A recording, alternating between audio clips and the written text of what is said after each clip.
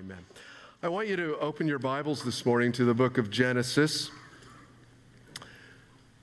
Genesis chapter 11. Well, 10 too. We're going to start there.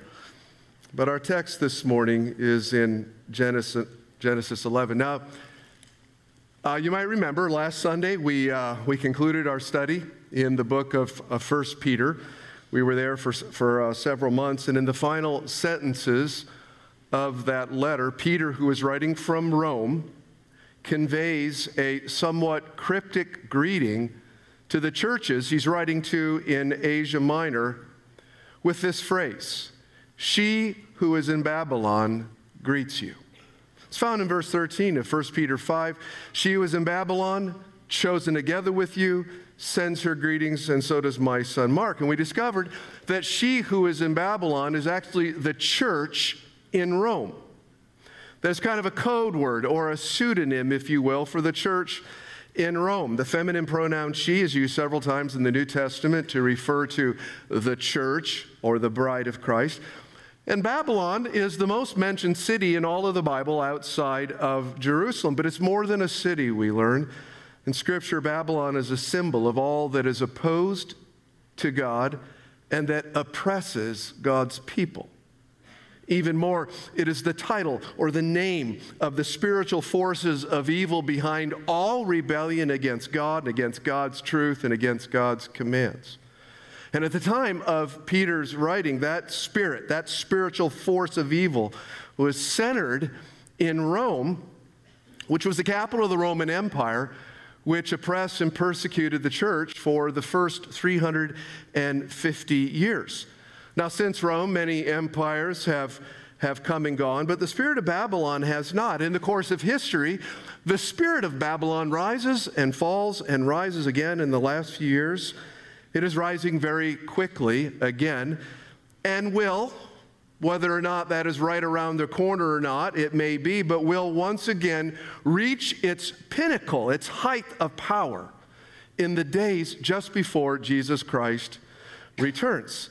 And so understanding ancient Babylon and understanding future Babylon will help us stand firm under the present spirit of Babylon that is working through the powers that be right now to oppose God and to oppress God's people, believers in Jesus Christ.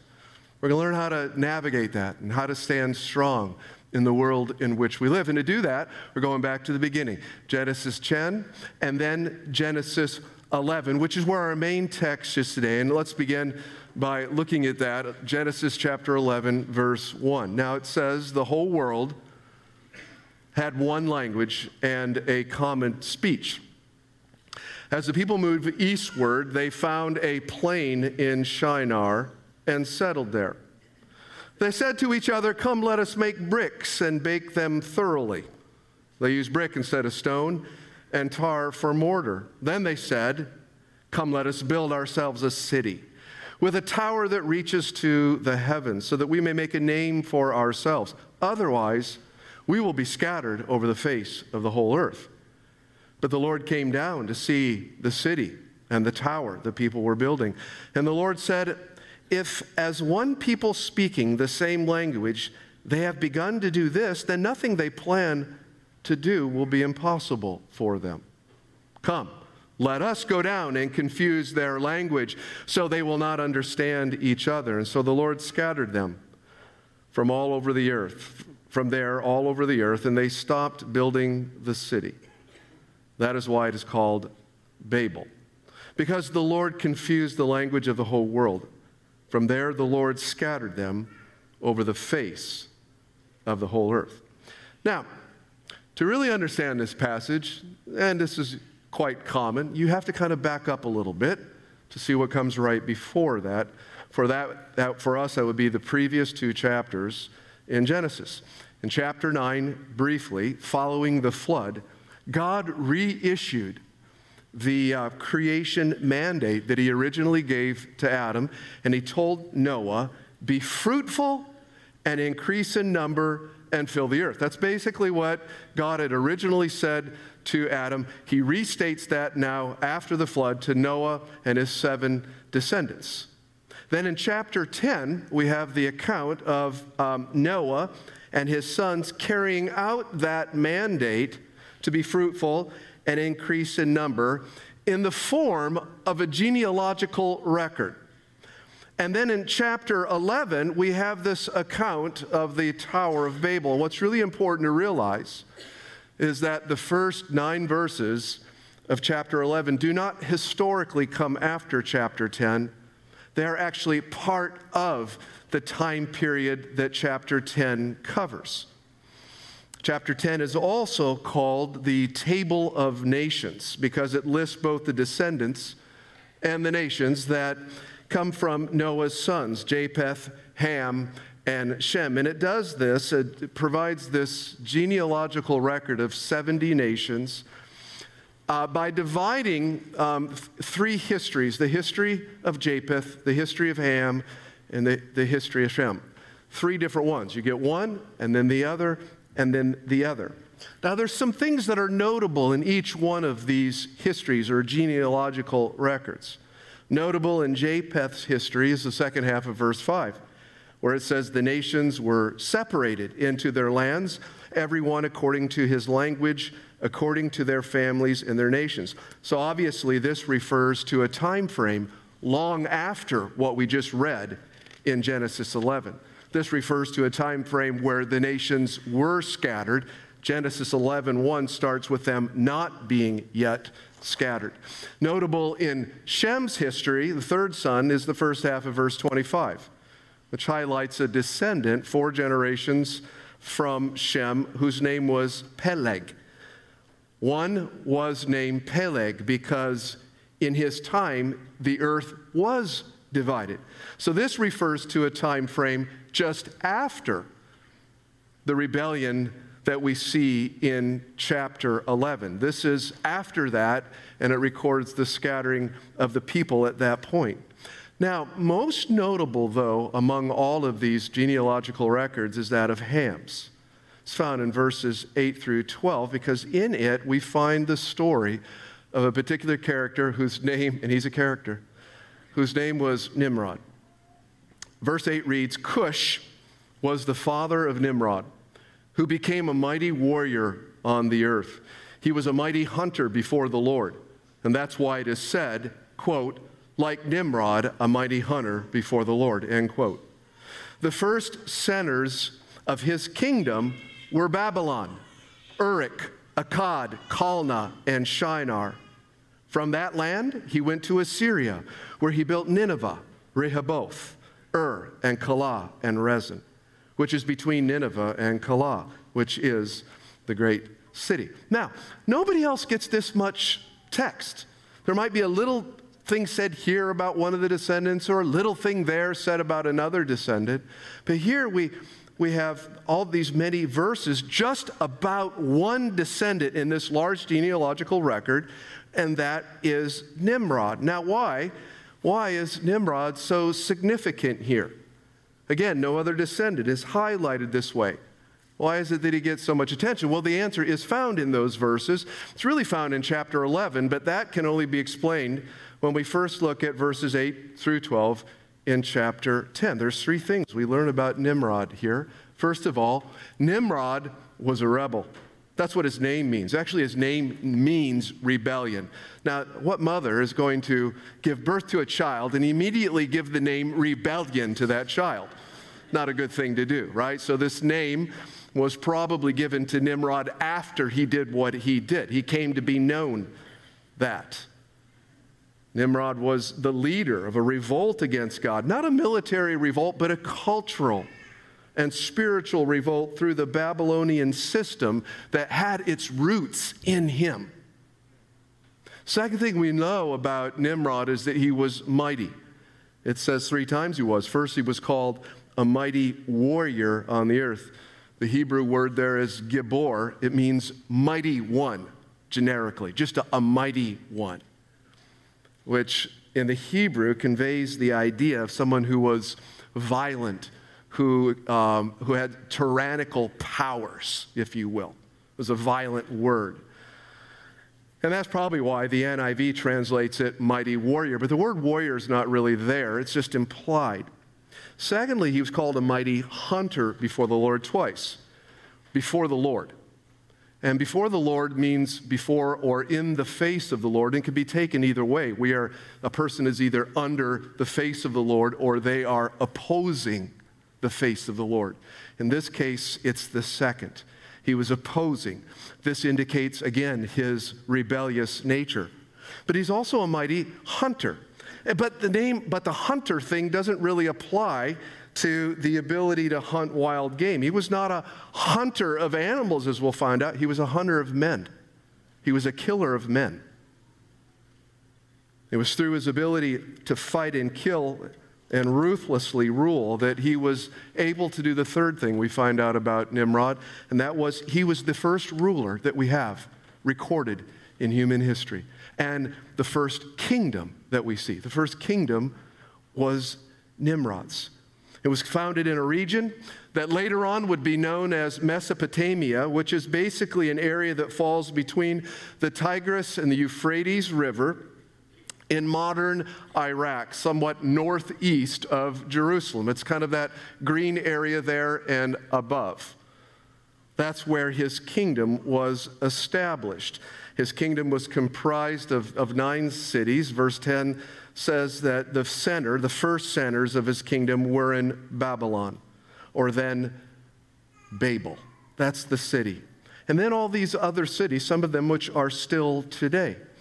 Now, if you think about that and you look at that amount of area and you consider the time frame in which this happened, how could one man do all of that? How could he conquer and build and fortify? And these were, in essence, all city-states that were united together. How could he do that over such a vast region and simultaneously lead all of humanity in a rebellion against God? Well, the Bible says he was a mighty one, a mighty human being, perhaps, but maybe more than a mighty human being. Interestingly enough, the word mighty one that is used here to describe Nimrod was also used to describe the Nephilim in Genesis chapter 6. They were also, by the same word, called mighty ones. Let's go back and read that. We covered it a few weeks ago, but there's something here that we need to see in order to fully understand Nimrod's impact on Babel. It says in verse 1 of Genesis 6, when human beings began to increase in number on the earth, and daughters were born to them, the sons of God saw that the daughters of humans were beautiful, and they married any of them they chose. And the Lord said, my spirit will not contend with humans forever, for they are mortal, their days will be 120. This is basically not saying a human being shall live to 120. They were living longer, but rather I'm going to give them 120 years and then I'm going to do something. That something, of course, was the flood. Then it says in verse 4, the Nephilim, or Nephilim, were on the earth in those days, and also afterward, or after the flood, when the sons of God went into the daughters of humans and had children by them, they were the heroes of old, men of renown. There's that phrase, mighty man, mighty one. Now, I don't have time to revisit all the details of this very unusual passage, which I recently taught about 2 months ago. But if you're interested, you can go to the 1 Peter series, lesson 19. However, a short recap will help this morning in order for this to make sense. These verses in Genesis are about the sons of God. And that phrase, sons of God, in the Old Testament always refers to angels.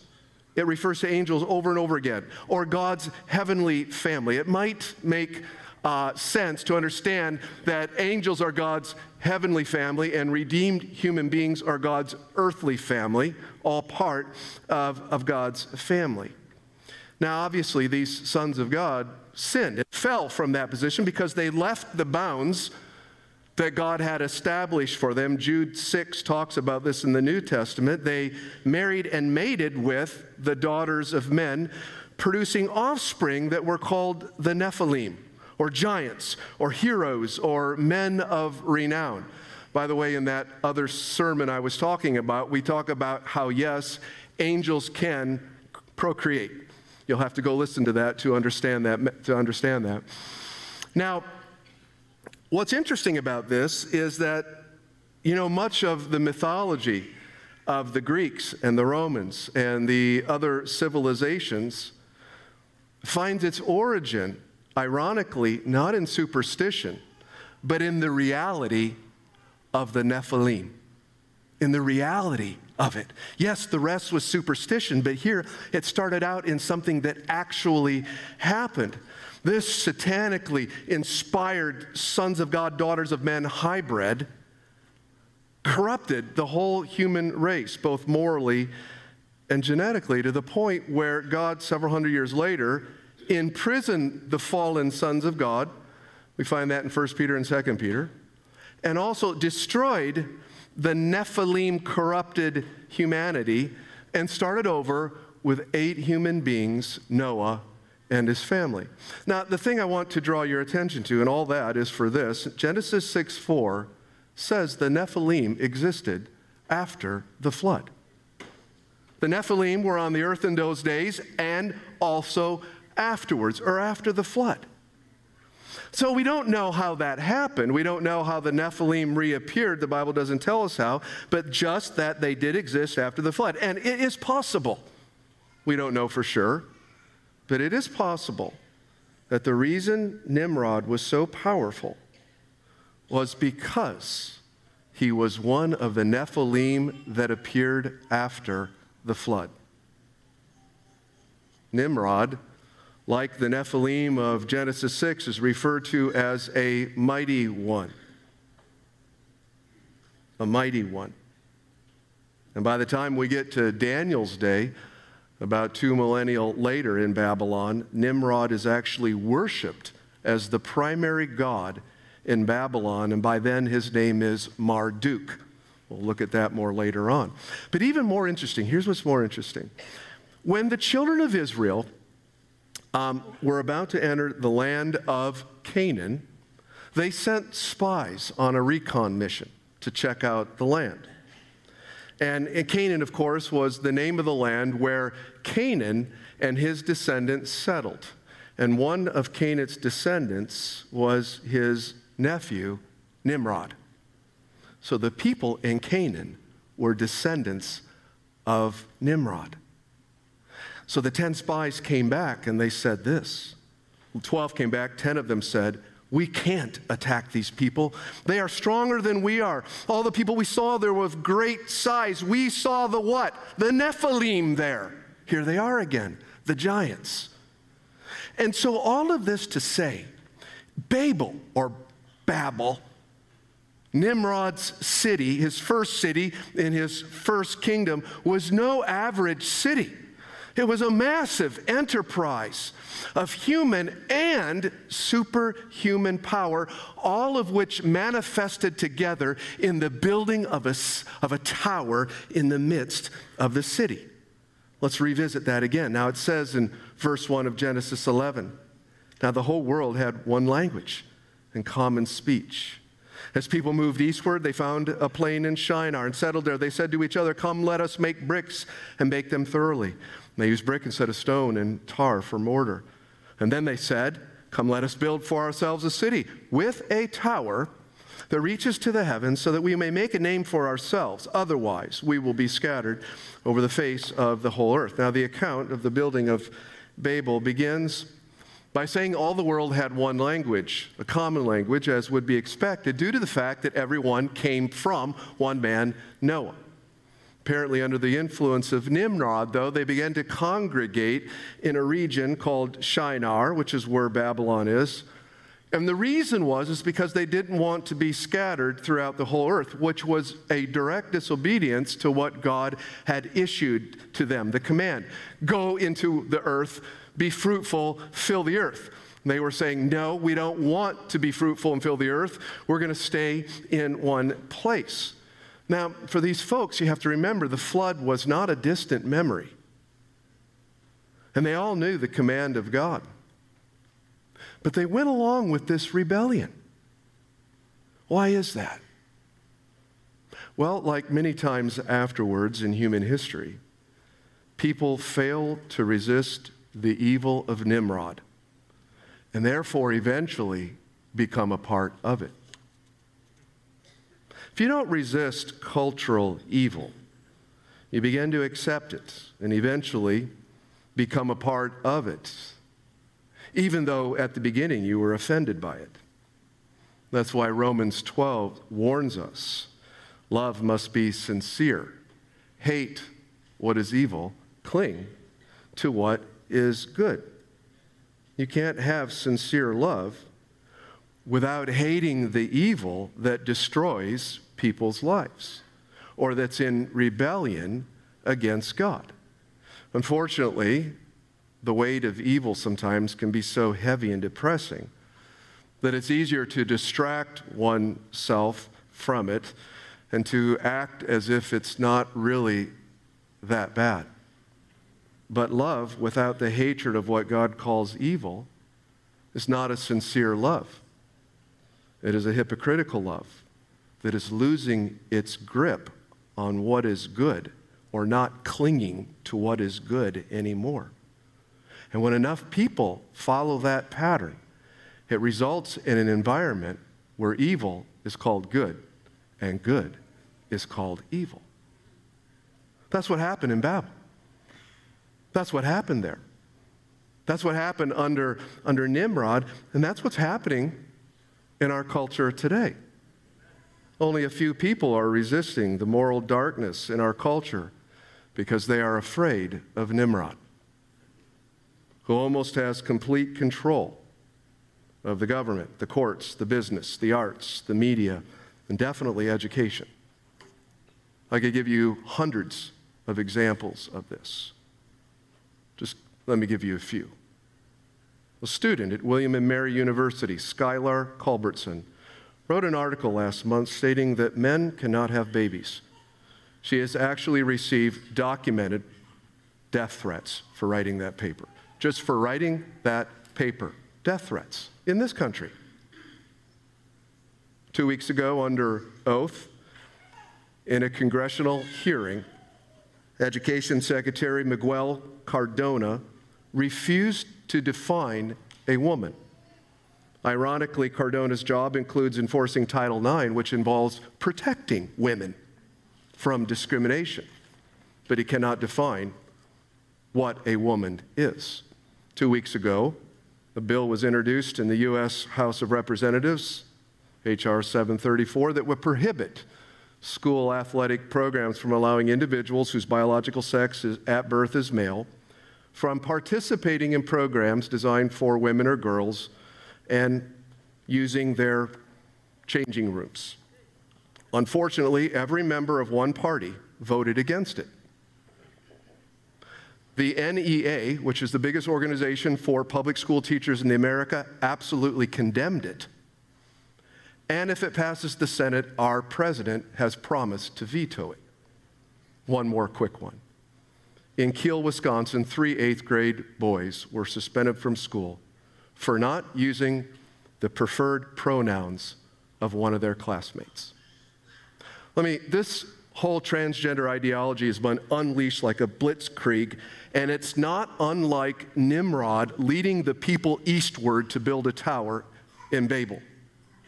It has evolved from a disorder needing treatment to a so-called orientation, to a political movement, and finally today to an identity that entitles you to superior rights over everyone else. And when you speak God's truth into these kind of scenarios, Babel comes to destroy you, to cancel you, to arrest you. But we can't be afraid of Babel. We can't be afraid of Nimrod, and at the same time love the people that Babel is deceiving. You have to not be afraid. You have to speak the truth in love. But how? Because how is it possible really to love somebody and not say something about a deception that is actually destroying them, destroying the image of God in them. That's why 1 John says there is no fear in love. Where there is love, there is no fear, because perfect love drives out fear. But that love cannot be divorced from God's truth. Love must be sincere. Hate what is evil. Cling to what is good. So, in Nimrod's day, the people of the earth began migrating eastward. Under the spiritual and cultural force and manipulation of Nimrod, they sought to centralize themselves. And they did so, the text says here, for 3 reasons. 2 are specific and 1 is implied. Number 1, to build a city for themselves. Number 2, to make a name for themselves. And number 3, to form a religion for themselves. And so the first thing they needed, of course, to do this is some building materials. And so they said, come let us make bricks and bake them thoroughly. They used brick instead of stone and tar, which is in abundance in Iraq, for mortar. And since there was no naturally occurring stone in the valley, the Euphrates Valley, they baked bricks and again used tar for mortar. Next, they said, all right, now we have the bricks. Come, let us build ourselves a city with a tower that reaches to the heavens. And reaches to the heavens there doesn't necessarily mean, way up, touching the heavens, so to speak. Sometimes you see these pictures of the Tower of Babel, artist renditions of these towers that somehow go all the way up in the sky. They couldn't have done that with bricks. It wasn't a great building product to build high. It's amazing how high they did build, though.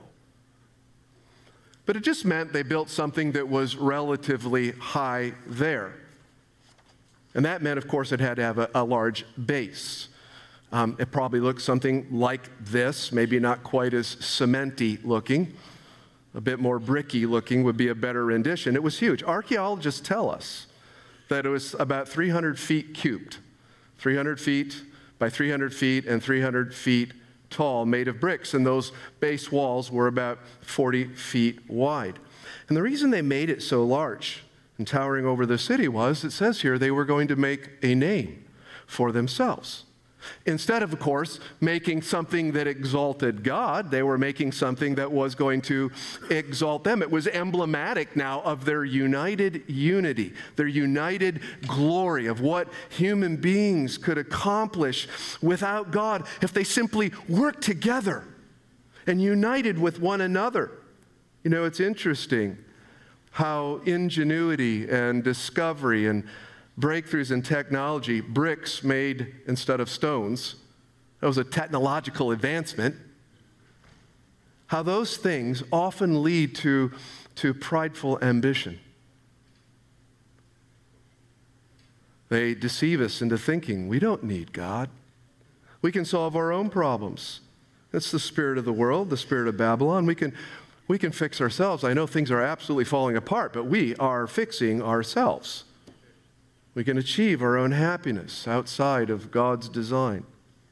We can create a better world for ourselves. We, singing, are the world. What a lie. What a lie from the pit of hell. Not much has changed, has it? Humanity is still calling out, come let us build a city for ourselves with a tower. The city of man, the city by man, and the city for man's glory. And we also have here in this text the first attempt to bring all of humanity under one government, which throughout Scripture is seen as rebellion by God. Jesus is the one that God has designated to bring all humanity under one government, his government, and that will happen at his second coming. Isaiah 9:6 says the government shall be upon his shoulders, and he shall be called the Prince of Peace. And all other attempts to produce that unity are rebellion against God. And therefore God has set boundaries to nations, and he's done so for a reason. But this tower was also built for another reason. It was built to reach the heavens, not only in terms of its height or size, but also in terms of its purpose, which it seems was religious in nature. The ancients believed that deities dwelt in the high places. And so if they were building an altar, they would do it in a high place. But this valley in Babylon was a very low place. So what do? Build a fake mountain. And those mountains were called ziggurats. And their remains are found all throughout that area. Substitute mountains. Here's the remains of one near ancient Ur, just to show you that the base of this still exists today. So the Tower in Babel was not the only ziggurat in ancient Mesopotamia, but apparently it was the first. Babel was not always called Babel, however. That's what God named it. On account of the confusing of the languages, the actual name was Babelim, which in the vernacular there meant gate of the gods. So this place was the gate of the gods. So the tower was not an attempt to get up to God, but rather the means of rejecting God by creating a high place to worship other gods. And it is from this tower that every other religion in the world emanated. The Bible traces all false religion back to this tower in Babylon, which makes sense in the light of Romans 1, which says, when a people reject the knowledge of the one true God revealed in his creation, they will inevitably turn to other gods and the idols that represent those false gods or demons. And that's true for all people of all false belief systems, even the atheist who worships the false God that says there is no God. Technically, everyone worships. The Bible teaches that. They either worship the one true God revealed in Scripture, or they worship a god, a false god like the Babylonians did. So how did the Lord respond to all of this? Well, verse 5 says, "But the Lord came down to see the city and the tower the people were building. And the Lord said, if as one people speaking the same language they have begun to do this, then nothing they plan to do will be impossible for them. Come, let us go down and confuse their language so they will not understand each other." So the Lord scattered them from there over all the earth, and they stopped building the city. This is why it is called Babel, because the Lord there confused the languages of the whole world. From there, the Lord scattered them over the face of the whole earth. So there's several thought-provoking, interesting things here that I think can help us. The first thing is this phrase, "Come, let us." Do you notice it's found 3 times in this passage? 3 times. Earlier, the builders had called for the people to, presumably through some kind of council, it wouldn't be every person, but some representative council, "Come, let us make bricks." That was the first thing. And then they repeated it, "Come, let us build a city with a tower that reaches to heaven." But now God uses their same phrase. And as he assembles his heavenly council and moves to confuse their language, he says, "Come, let us go down and confuse their language so they will not understand." It's a play on words in the Hebrew language, and it basically means this: God always has the last say. We can assemble our councils, but God will assemble his counsel, and the decree of God's counsel will always prevail. Therefore, those who choose to go their own way, instead of trusting in God, will always end up frustrated no matter what. It's only a matter of time, because the prize they so diligently seek after becomes a bubble that bursts at the first touch. The sweet fruit of desire becomes sour in their mouth, because God, out of his love for us, has determined to make bitter anything that is treasured above himself. Fallen mankind will always chafe against this, but it will always be this way because we live in God's world, not our own. And the second thing here that's quite interesting is that God came down to see the tower the Babylonians were building. This does not mean that God actually got up off of his throne in heaven over the universe and came down to figure out or see or determine what the builders are doing. He's omniscient and omnipresent. There's not a point in the universe that God is not totally present. He doesn't have to go anywhere. He is everywhere already. Now, this is what is known as an anthropomorphism, which is basically God describing himself in human actions or in human terms so that we can understand him, so we can relate to him in this sense right here, so we can understand his greatness. See, what we have here is man attempting to build a great tower, and the top was to reach into the heavens. And it was to be so great that it defied God and that it exalted mankind. And there it stood, unequaled in magnificence, lofty, reaching up to the heavens. But when God wants to look at what man calls lofty and elevated, he does not have to look up or go up. He has to come down. He has to stoop down to see the puny high place of man. Whether that be the Tower of Babel or the great pyramids of Egypt or One World Trade Center, all of them built of man and for man's glory. All of them are only a speck in comparison to the greatness of God. And the same thing is true when it comes to mountains in our life, the things in our lives that are challenging to us or that are hindering our walk with God or that have some way or another become an obstacle to us. They may look towering and beyond our ability to overcome.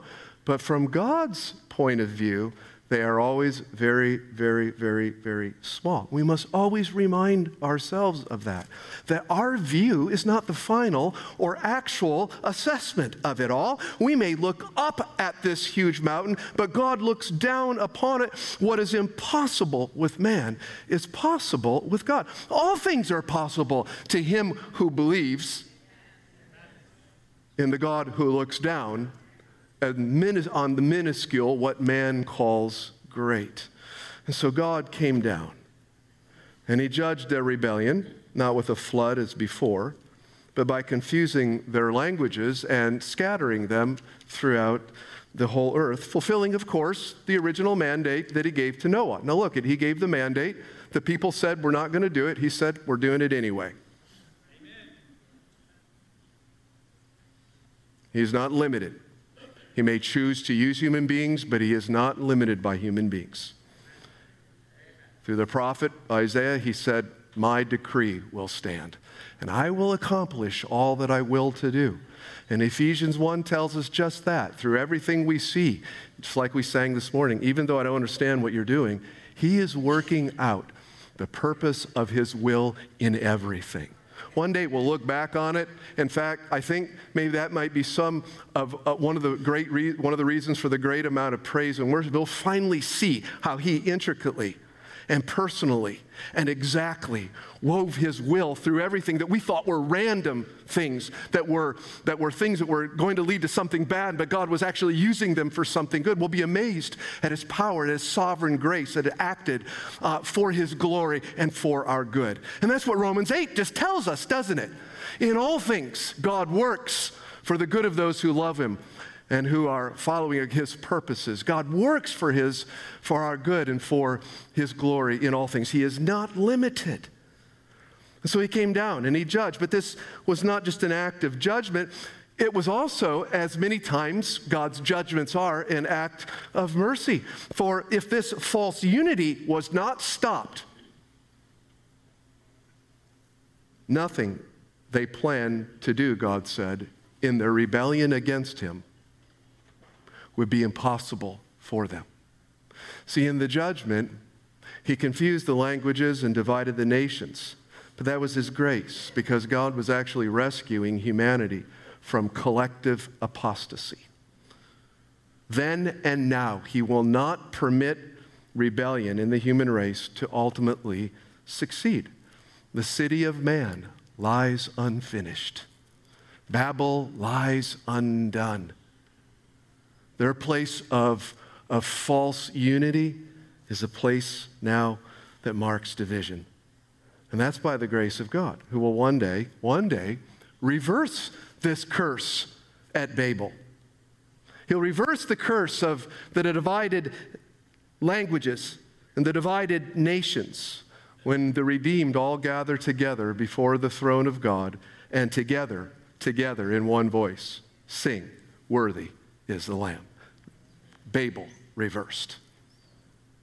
Now, we've looked at two different uses of this phrase or of the word come in this story. The first was spoken by man to man against God. Come, let us build a city with a tower. The second was spoken by God to his heavenly council against man. Let us go down and confuse their language. But it wouldn't be right to end without noting that the Bible also has a third use of the word come, in which an invitation is given by God to man. God says, "Come now, let us reason together. Though your sins are like scarlet, they shall be white as snow. Though they are red as crimson, they shall be white as wool." What does that mean? There is no sin that can keep you from God's love. There is no sin that can keep you from God's forgiving grace. The work of Christ on the cross was sufficient, no matter how, no matter what. There is nothing that you have done that can be too bad for God to forgive. And there's no good you can do to make you worthy enough to earn that love. It is all by God's grace. By grace, though your sins are like scarlet, they will be white as snow. Jesus says, "Come to me, all of you who are weary and burdened, and I will give you rest." The Spirit and bride say, "Come." Whoever is thirsty, let him come, and whoever wishes, let him take the free gift of water of eternal life. The Spirit and the bride say. The Spirit, the Holy Spirit, the bride, there is the church. You know what that means? It means that if you're here this morning and you've never believed, not only does Jesus say come, not only does the Father say come, not only does the Spirit say, but everybody in this room who's a believer inwardly is saying, "Oh, please believe in Jesus today." The bride says to you, the bride of Christ, "Come to Christ." Say, "How do I do that?" Romans 10, "Whoever calls on the name of the Lord shall be saved." You say, "How do I call on the name of the Lord?" Romans says, if you declare with your mouth Jesus is Lord, and you believe in your heart that God raised him from the dead after he died on that cross for your sins, you will be saved. Say it with your mouth, because you believe in your heart. Christ died as a substitute to bear the penalty of my sin before a holy God, and he did that perfectly, so that God says, whoever calls on the name of the Lord shall be saved. If you confess with your mouth and believe in your heart, you may be believing in your heart right now. Let's confess it with your mouth. Should we do that together? Let's do that. I believe in Jesus Christ, and that he died on the cross for my sins, and that he rose from the dead to make me right with God. I'm a child of God by faith in Jesus Christ. Amen. Amen. Father, today we thank you for your word. Very unusual passage, and yet very enlightening also. Help us, God, as the days approach, that we would be able to successfully navigate in a faithful way, living and representing you in this culture, knowing that you are with us and we have nothing to fear, and that perfect love casts out all of that fear. In Jesus' name. And all God's people said, amen. You may stand. I'm going to ask our prayer team to come forward. If you need prayer for anything, we'll be down here for a few minutes after the service. If you can hang out in fellowship, we always encourage that. If not, travel.